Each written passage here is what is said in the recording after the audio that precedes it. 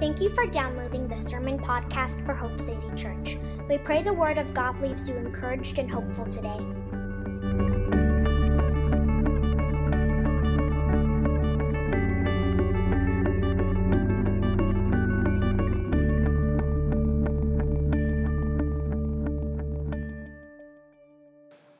Second Timothy chapter 3, verse 12. We're going to go ahead and read through verse 17.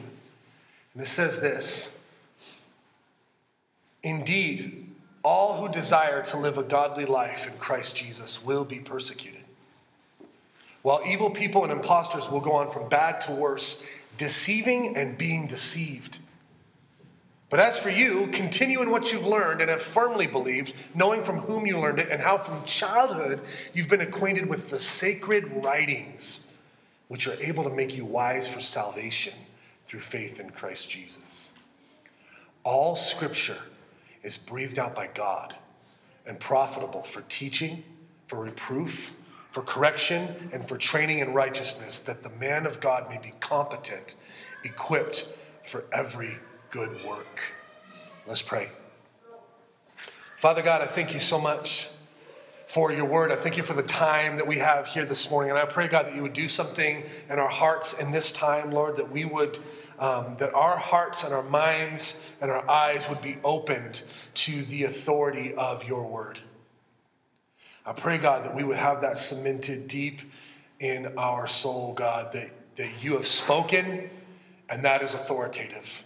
That when you speak, that stands as a decree. And Father God, I thank you for that. And I pray that you would help me, my feeble attempt here to communicate these truths, God, that you would empower them. Holy Spirit, come and teach us and anoint this time, we pray in Jesus' name. Amen. So we live in a moment in history when many of the core doctrines of our faith are under attack. And not just from the outside, but from within the church. Now, this is nothing new. The Bible warns of this. And Christians in every generation have had to contend for the faith and make serious effort to preserve the truth of God's word and faithfully pass it on to the next generation. Every generation has had to do that. And our generation is no different. Although I will say, I do believe that we are certainly experiencing an intense and concentrated attack at this moment in history on many of the core doctrines of our faith. False teaching abounds today. And I'm talking about within the church. There's tons of false teaching. There are a great number of false teachers and people who believe and perpetuate that false teaching. And I think we have a unique burden in this age, just a unique burden of responsibility to contend for the truth of God's word in an age when the rise of social media has made possible, like never before, the rapid spread of false doctrine. So you just click and share. I read an article, it sounds good to me. I'm not rooted in the scriptures myself. I'm not discerning. I don't have any kind of background, but that sounds good. And somebody holding a Bible said it, works for me. Click and share. And there it goes. Just rapid spread of false teaching and bad doctrine all over the place. And perhaps no teaching, no doctrine is so under attack as is the authority of the Bible itself. And in fact, I think actually this goes hand in hand with all other false teaching, because if you can undermine the authority of the scriptures, then you can pass off any other false teaching you want to, because you've eliminated the Bible as the objective authority by which to measure truth or test doctrine. You can see that passage that we just read said all scripture is breathed out by God and is profitable for what? For doctrine, for teaching. That is our teaching. Whatever we teach should be rooted in, should come out of the scriptures. But if you undermine the authority of the scriptures, you can pass off any false teaching you want. Because then what do we test that teaching by? Our opinion, our thoughts? Our preferences, culture? What do we test false teaching by? Scripture says we test it by Scripture. But if you eliminate the authority of the Scriptures, if you say, well, the Scripture's not really an authority, then, hey, anything goes, right? You can pass off anything you want. So what I want to do this morning and in the next couple weeks is to address the question, why should we trust the Bible? Like, why do we believe that the Bible is not just any other book, but is actually the very Word of God, a revelation from God himself to us? From a divine perspective, obviously we're convinced that the Bible is the Word of God because of the inward witness of the Holy Spirit. Now, all that means is that the Holy Spirit, when we became believers, when we surrendered our lives to Jesus and began to follow him, the Holy Spirit came to live inside of us and begins to do a work inside of us. And one of the things that he does is gives us this inward witness. He bears witness with our spirit that these are the very words of God, that this has come from God, that this book is like no other book. The Spirit of God is the one who convinces us of the authority and veracity of Scripture. Okay? And the Spirit does this work in us each internally. But this doesn't mean that there are no rational supports for that conviction. The fact is there are many sound evidences and convincing proofs that the Bible is God's word. Our faith is built upon solid evidence. I want to assure you of that this morning. Our faith is built upon solid evidence. And the foundation of our faith and everything that we teach and everything we believe is this book. And so there are many compelling reasons why we believe that this book is like no other book. Listen, why believe something that's just written in a book that's just a bunch of collections of man's thoughts and ideas about God? Hit or miss, you know? It just contains some spiritual ideas, right or wrong. Why not just go read Harry Potter and make your theology based off of that? Not that reading Harry Potter is wrong. I'm just saying that has spiritual ideas too, right? Why not read any other old book that claims to be a holy book? Why this book and not other books?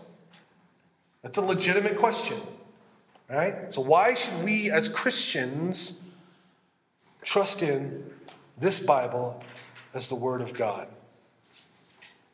Many compelling reasons. Now, it's still going to require a step of faith, but I trust that and I pray that as a result of our time together this next couple weeks, that you'll see it is a reasonable step of faith to trust in the Scriptures as the Word of God.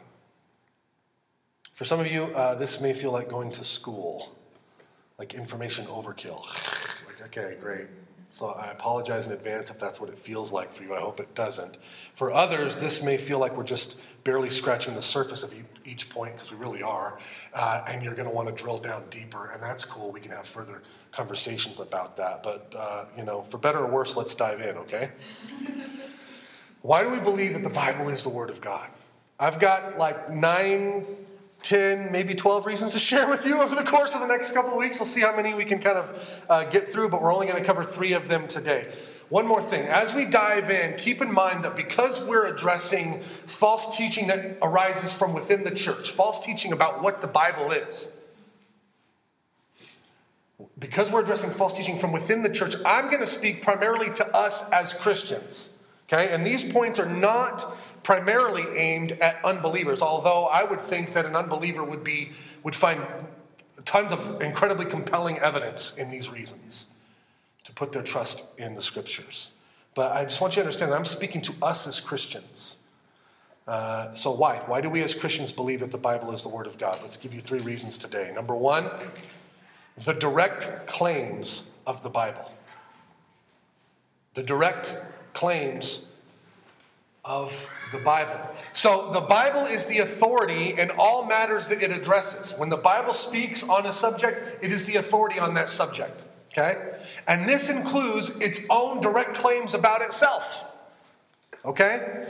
The Bible actually claims to be the Word of God. So this is not an idea or a doctrine that we're forcing onto the Bible from outside. It's an idea that comes from the Bible itself. Okay? So let's put it this way. When a defendant is brought into a courtroom, he's allowed to testify for himself, right? So let's let the Bible testify for itself. Let's let the Bible speak for itself. It's very, very, very common nowadays for Christians and even quote-unquote Christian teachers to say things like, well, the Bible's just a collection of men's ideas and thoughts about God. It's just kind of ancient poems and whatever and documents and things that, and it's because it's man's thoughts about God. It's hit or miss. Some things are good and some things are not. And we're talking about Christian, people who claim to be Christian teaching things like this. Like, it's just give or take, hit or miss. Or to say things like, well, the Bible's just a bunch of great stories that just teach good morals. or the Bible is only useful as a historical document or an account of the outdated beliefs of ancient people and has nothing really to say and no binding precedents for 2017. Or any number of other descriptions that, unfortunately, many who claim to be Christians give about what the Bible is. The big problem with statements like that is that what these people say about the Bible directly contradicts what the Bible says about the Bible. So one of the most basic principles of biblical interpretation, when I'm reading something, how do I interpret that? One of the most basic principles of biblical interpretation is to let the Bible interpret the Bible. If I come to a passage that's talking about a subject, well, what does the rest of the Bible say about that subject? If I'm confused about what this passage means, let's let the Bible interpret the Bible. What else does the Bible say about this subject? Okay? So let's let the Bible speak. Let's let the Bible interpret the Bible. Let's let the Bible interpret itself and speak for itself. And the scriptures themselves tell us what they are. Let's read 2 Peter chapter 1, verses 19 through 21. It says, "We also have the prophetic message as something completely reliable, and you will do well to pay attention to it, as to a light shining in a dark place, until the day dawns and the morning star rises in your hearts. Above all, you must understand that no prophecy of Scripture came about by the prophet's own interpretation of things. For prophecy never had its origin in the human will, but prophets, though human, spoke from God as they were carried by the Holy Spirit." And we've already read it, but let's read it again. 2 Timothy chapter 3, verse 16, just to highlight this verse. All Scripture is what? Breathed out by God and profitable for teaching, for reproof, for correction, and training in righteousness. So the Bible claims not to be the word of men or of culture or society. The Bible claims to be the word of God. So when the Bible speaks for itself, it says, I'm not a collection of just man's writings about God that are hit or miss. I'm actually from God. I'm actually a direct revelation from God. When the Bible speaks for itself, that's what it's saying. Some translations here says all Scripture is given by inspiration of God, or all Scripture is inspired by God. Some translations say all Scripture is God-breathed, or the ESV says breathed out by God. And I think the ESV translation that we're reading here actually nails it. Because all of those phrases, no matter how you translate that, inspired by God, given by inspiration of God, God-breathed, breathed out by God, all of that comes from one Greek word, theopneustos. Okay? It's a compound word, theos meaning God, and pneustos meaning breath or spirit. So it literally means God-breathed. God-breathed. All Scripture is God-breathed. God is the one who breathed out the Scriptures. That God literally breathed out the Scriptures as it was recorded by secondary human authors. That's what the Bible says about itself. Does that make sense? Now stay with me, track with me here. Because this is how people attack the Bible. So this verse actually says nothing about God inspiring the authors. The authors were moved by the Holy Spirit for sure, but this doesn't say that the authors were inspired. It says that the text of Scripture itself was inspired or breathed out by God. That's important. So it's not that the Scripture is, stay with me. This is going to seem like splitting hairs, but it's really important. It's not that the Scripture is breathed into by God as if men wrote something and then God breathed into it and suddenly it became inspired. Rather, what this Scripture is saying is that all Scripture was breathed out by God Himself and recorded by human authors. There's a big difference. Do you see that? The origin is the difference. Did this originate in the heart and mind of man? Or did this originate in the heart and mind of God? So men didn't write stuff and God breathed on it and made it inspired. Okay? God breathed out the Scriptures and He used secondary human authors to do it. Okay? That's what the Scripture itself says about itself. God is the source and ultimate author of the sacred writings. The Bible is the product of the divine breath of God. Over 2,000 times in the Old Testament, we read statements like this. Thus says the Lord, or the Lord said, or the word of the Lord came to me, saying. This is God speaking over and over again. We read these direct claims in the scripture. And when we come to the New Testament, we read verses that are equally emphatic. It's not in your notes, but if you want to jot this down, 1 Thessalonians chapter 4, verse 15. 1 Thessalonians chapter 4, verse 15. The writer says, "For this we say to you by the word of the Lord." So the authors themselves were very aware that their message did not originate within themselves. It was not dredged up from culture or society, but it was a transcendent message that is coming from the mouth of God himself through their pen to us. Here's another one that's not in your notes. 1 Corinthians chapter 11, verse 23. 1 Corinthians chapter 11, verse 23. Paul writes, "For I received from the Lord that which I delivered to you." Scripture over and over and over again saying this originated in the heart and mind of God. This is not man's thoughts and ideas about God, hit or miss, take it or leave it. This is God's direct personal self-revelation of himself through secondary human authors. That's very, very, very important. And when we actually compare Old Testament verses with the New Testament, this is an interesting study. How many times this happens? So many times when something in the Old Testament says, when God said, in the New Testament it's recorded as the Scripture says. Or the reverse. The Scripture says, and then in the New Testament it'll say, and God said. They're used interchangeably over and over and over again. So God and the Scripture speak with one voice because Scripture is the voice of God. A common saying in the church for generations, I think Augustine and Calvin and them would say this: when the Bible speaks, God speaks. That is, what the Bible has to say about any given issue is what God has to say about any given issue.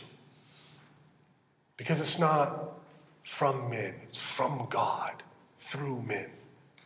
The scripture itself is crystal clear in its own direct testimony about itself.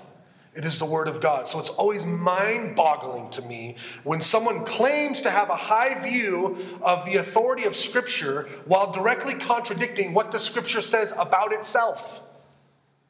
If you are a believer, if you are a Christian, your faith is rooted in the teachings that come from this book. Your faith is rooted in the person and work of Jesus Christ. And the only way we know about the person and work of Jesus Christ is through the revelation that God himself has given us through these secondary human authors in the Scriptures.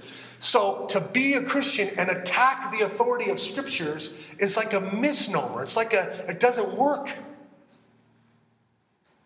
You negate then the authority by which you test all other doctrine. How do I know if a doctrine is sound or not?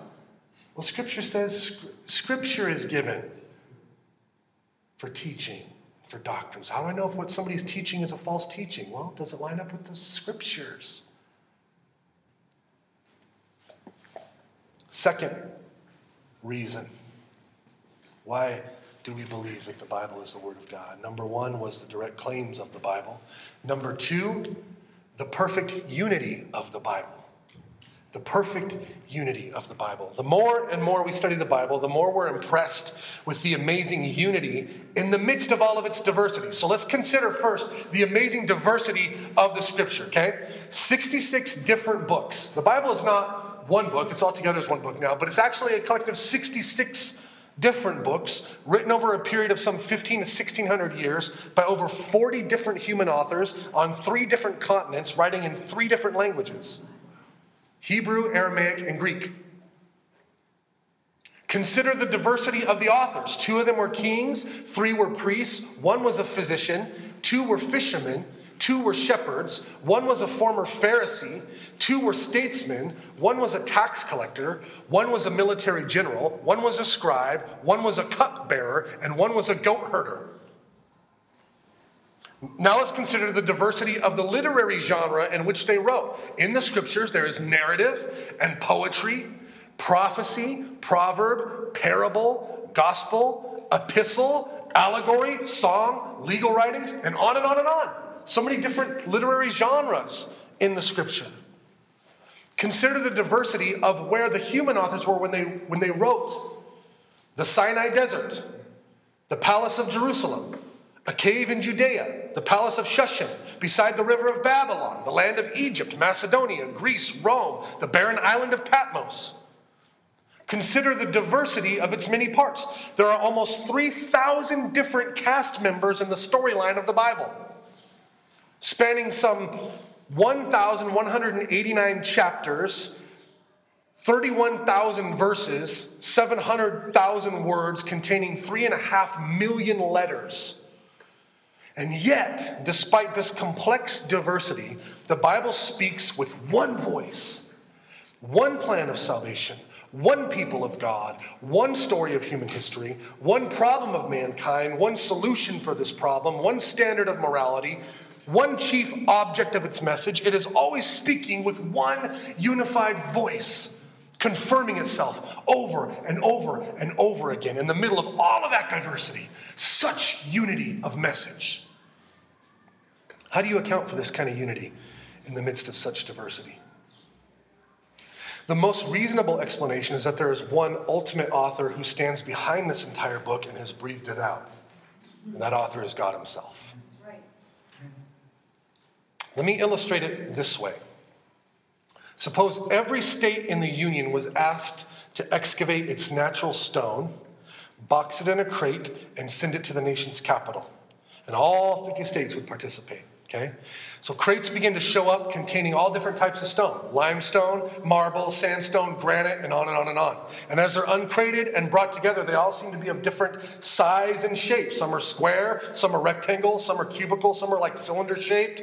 And as they're brought together, all 50 stones, different types of stones and different shapes, as they're pulled together, they interface perfectly and make a flawless replica of the Jefferson Memorial Monument. How would you account for that? How would you account for that? Any thinking person, if that happened, would conclude that there was a master architect behind the whole project and that he had sent out specific plans to each state and measurements for what he wanted. Wouldn't you? Any thinking person would say, all these different stones coming in different shapes, but when you put them together, they fit perfectly. Any thinking person would go, oh, I know what happened. There's an architect, and he sent out plans to every state, and they sent back the specifics of what he asked for. And as it came together, he oversaw the project and made sure it all fit together. So it is with the Word of God. So it is with the Word of God. There is a master architect. In the middle of all of its diversity, you pull it together and it's one unified voice. That kind of unity in the midst of that kind of diversity should only be and can only be explained rationally by saying there is a master architect behind this. That's good.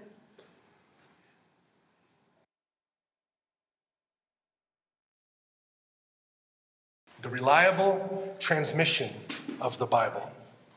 Here's the argument. Tell me if you've ever heard this one. Well, we can't really trust the Bible because, it's like a game of telephone. It's just been passed on and on over the generations so many times that we just can't trust that what we have now is what was originally written. Right? You know the game of telephone where somebody says something, whispers something into the first person's ear, and then that person whispers that statement into the next person's ear, and on and on and on until you go around this huge, massive group of people, and by the time you get to the end, you tell the last person, okay, say what it is. And it's nothing like the original thing that was said, and that's the fun of the game, right? The fun of the game is that, that's nothing like what was originally said. And that's the argument so many people make about the Bible. We go, hang on, this has been passed down for thousands of years and rewritten and recopied that we can't actually trust that what we have now is what was originally written. No way we can trust that. And that because it's been passed down for so long, that's time for legend to develop. And when it was first kind of written down, there was none of this legend about Jesus. That stuff just developed over time. You ever heard those arguments? I hear that stuff all the time. I just heard that a few weeks ago. Somebody at work makes that argument to me. You can't really trust the Bible because it's been passed on. This exact argument. To be fair, this argument only comes from those who haven't actually studied the subject. I'm just going to be honest, okay? So whenever someone makes this argument, you can be certain that you're talking to someone who doesn't know what they're talking about. Because no serious scholar or student of ancient literature, even those who are atheists, Not even an atheist, serious scholar or student of ancient literature would make this argument because they know better. They might make other arguments, but they don't make this argument. So the question that we're trying to address is this: have these writings been passed down to us accurately? Has there been a reliable transmission of the Bible? Is what we have now what was originally written? And the truth is, far more than any other book of antiquity, we can say that the Bible has absolutely been passed down to us with extraordinary precision. Okay? Let's dive into this. Okay? This is where it might feel like school, but man, this is fun for me. Okay? Let's begin with the Old Testament. Okay? Up until recently, the oldest known Hebrew manuscript of any length was not dated any earlier than the first part of the 10th century AD. So that means there's a time gap between the original writings and the first manuscripts that we have, a time gap of some 13 to 1400 years from the time of the original writing of the last book of the Old Testament to the first copy that we had. Okay? So that's a pretty big time gap, right? 13 to 1400 years. And you go, I can see why people would make that argument. Okay, 13 to 1400 years, there's between when these events happened and the first manuscript that we have, there's time for legend to develop there and time to know whether what was passed on to us was accurate in the Old Testament. Then, in 1947-48, there was a little shepherd boy in the northwest section of the Dead Sea doing what little boys do, playing with stones and picking them up and throwing them into a cave. Just doing what little boys do, all right? And as he threw one stone, he heard a crashing noise inside the cave. And he walked in to discover one of the great archaeological treasures of modern history, the Dead Sea Scrolls. Found a bunch of scrolls. So over the next several months, they went into 11 different caves and they found a treasure that had been in there for some 1,000 years. Precious early copies of the Bible.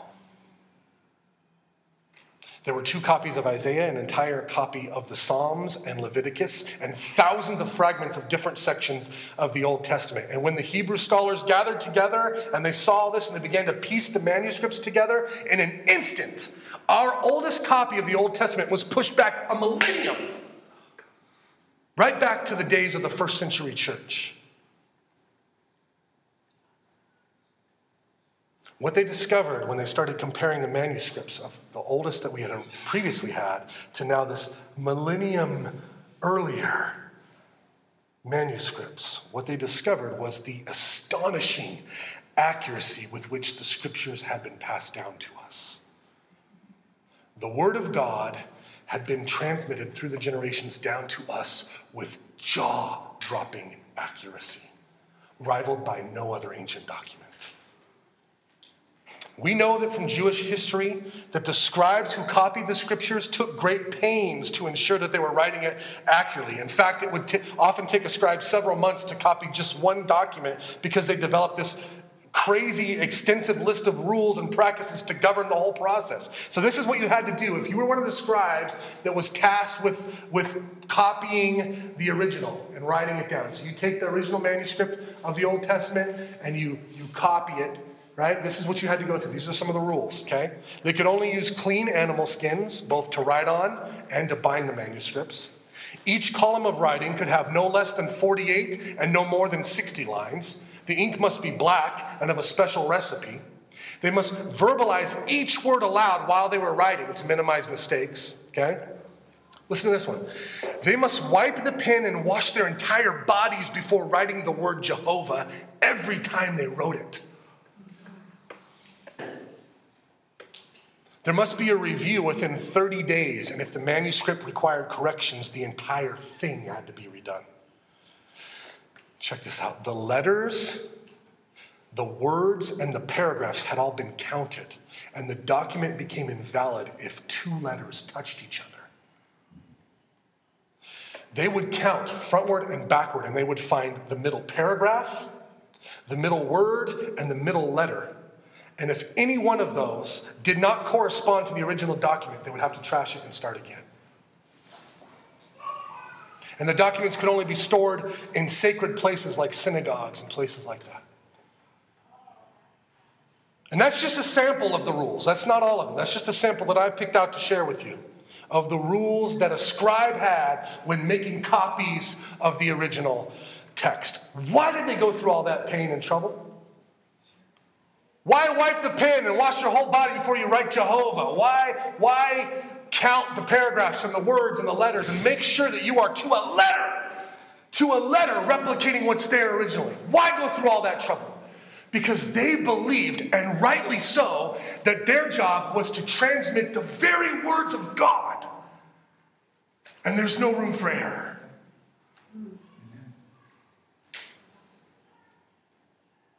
So they were utterly devoted to passing it on with intense precision.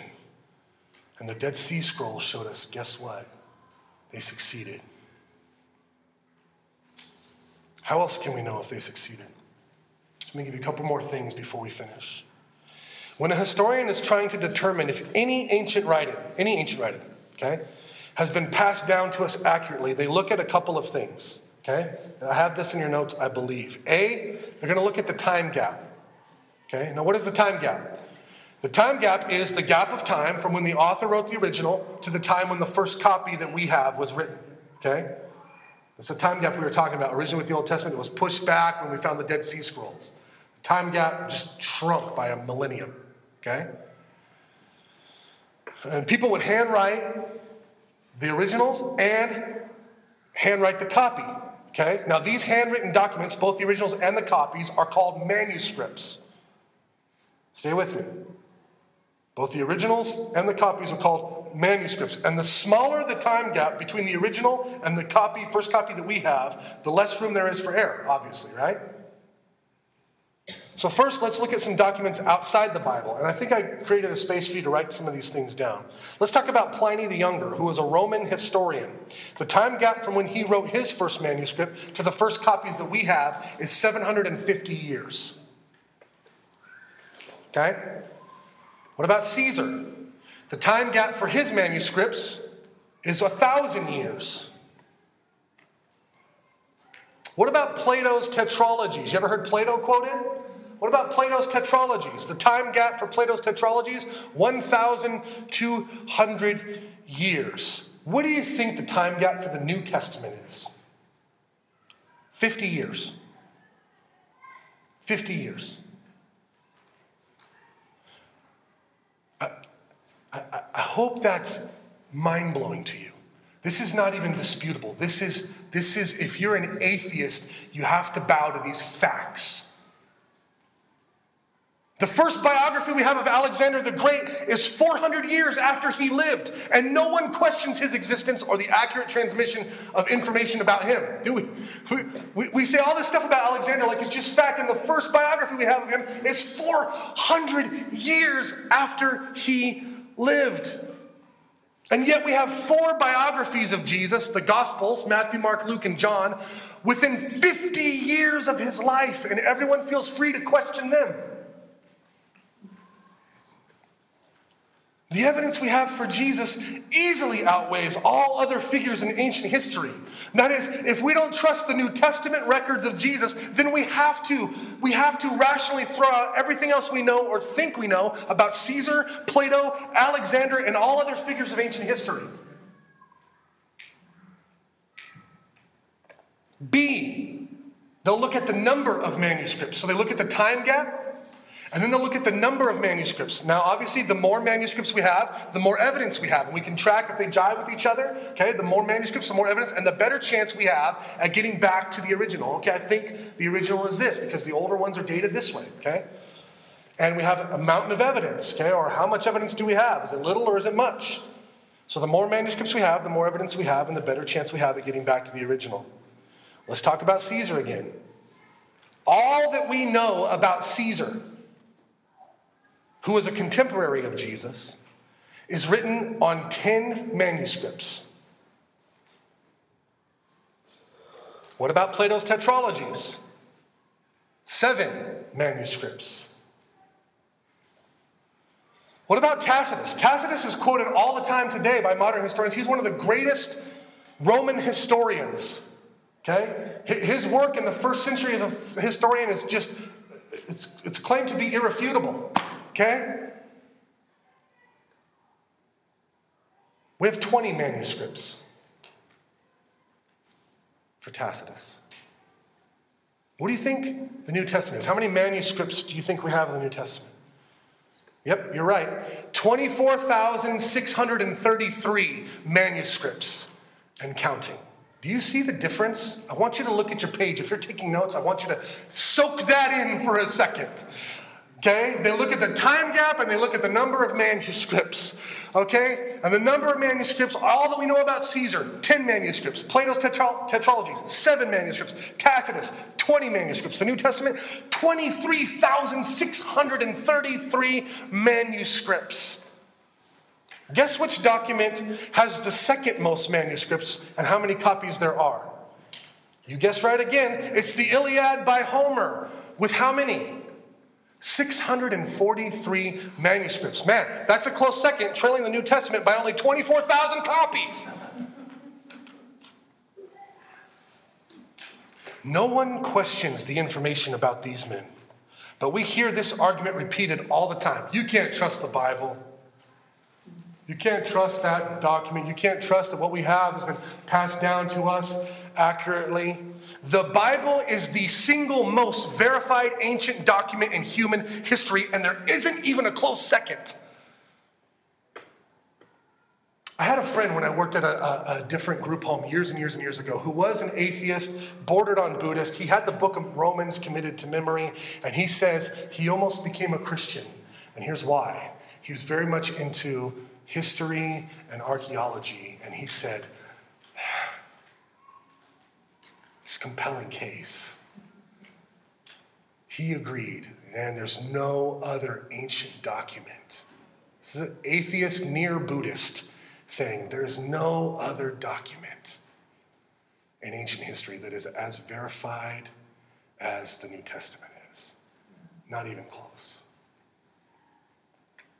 The Bible has been passed down to us with unparalleled accuracy. You can trust that what we have today is what was written. And I think this is a good place for us to pause and reflect on how this has implications for us. Psalm chapter 145, verse 4 says this: "One generation shall commend your works to another and shall declare your mighty acts." One generation passing on to the next generation the works and acts and truth of God. And so here's what I want us to reflect on. The saints of previous generations have done their part, and they have contended for the faith against the false teachings and heresies of their day, and they have faithfully preserved and passed on to us the truth of God's word. And my question, I think God's question to us this morning is, will we be found faithful to do the same? Will we faithfully contend for and preserve and pass down the unaltered, unfiltered, unamended, unabridged truth of the Word of God for those who come after us? May it be so. Father, we thank you for our time here today. I pray that you would continue to strengthen our confidence in these scriptures, your word. God, we do not worship a book, we worship you, but we do believe that you have breathed out the scriptures, God, and that they are your revelation to us of your will and your character and your plans and designs for mankind. And so, God, we submit to the authority of the Bible because we submit to the authority of your word, and we believe that the Bible is your word to us. I pray, God, that you would drive deep that conviction in our spirit. In Jesus' name we pray.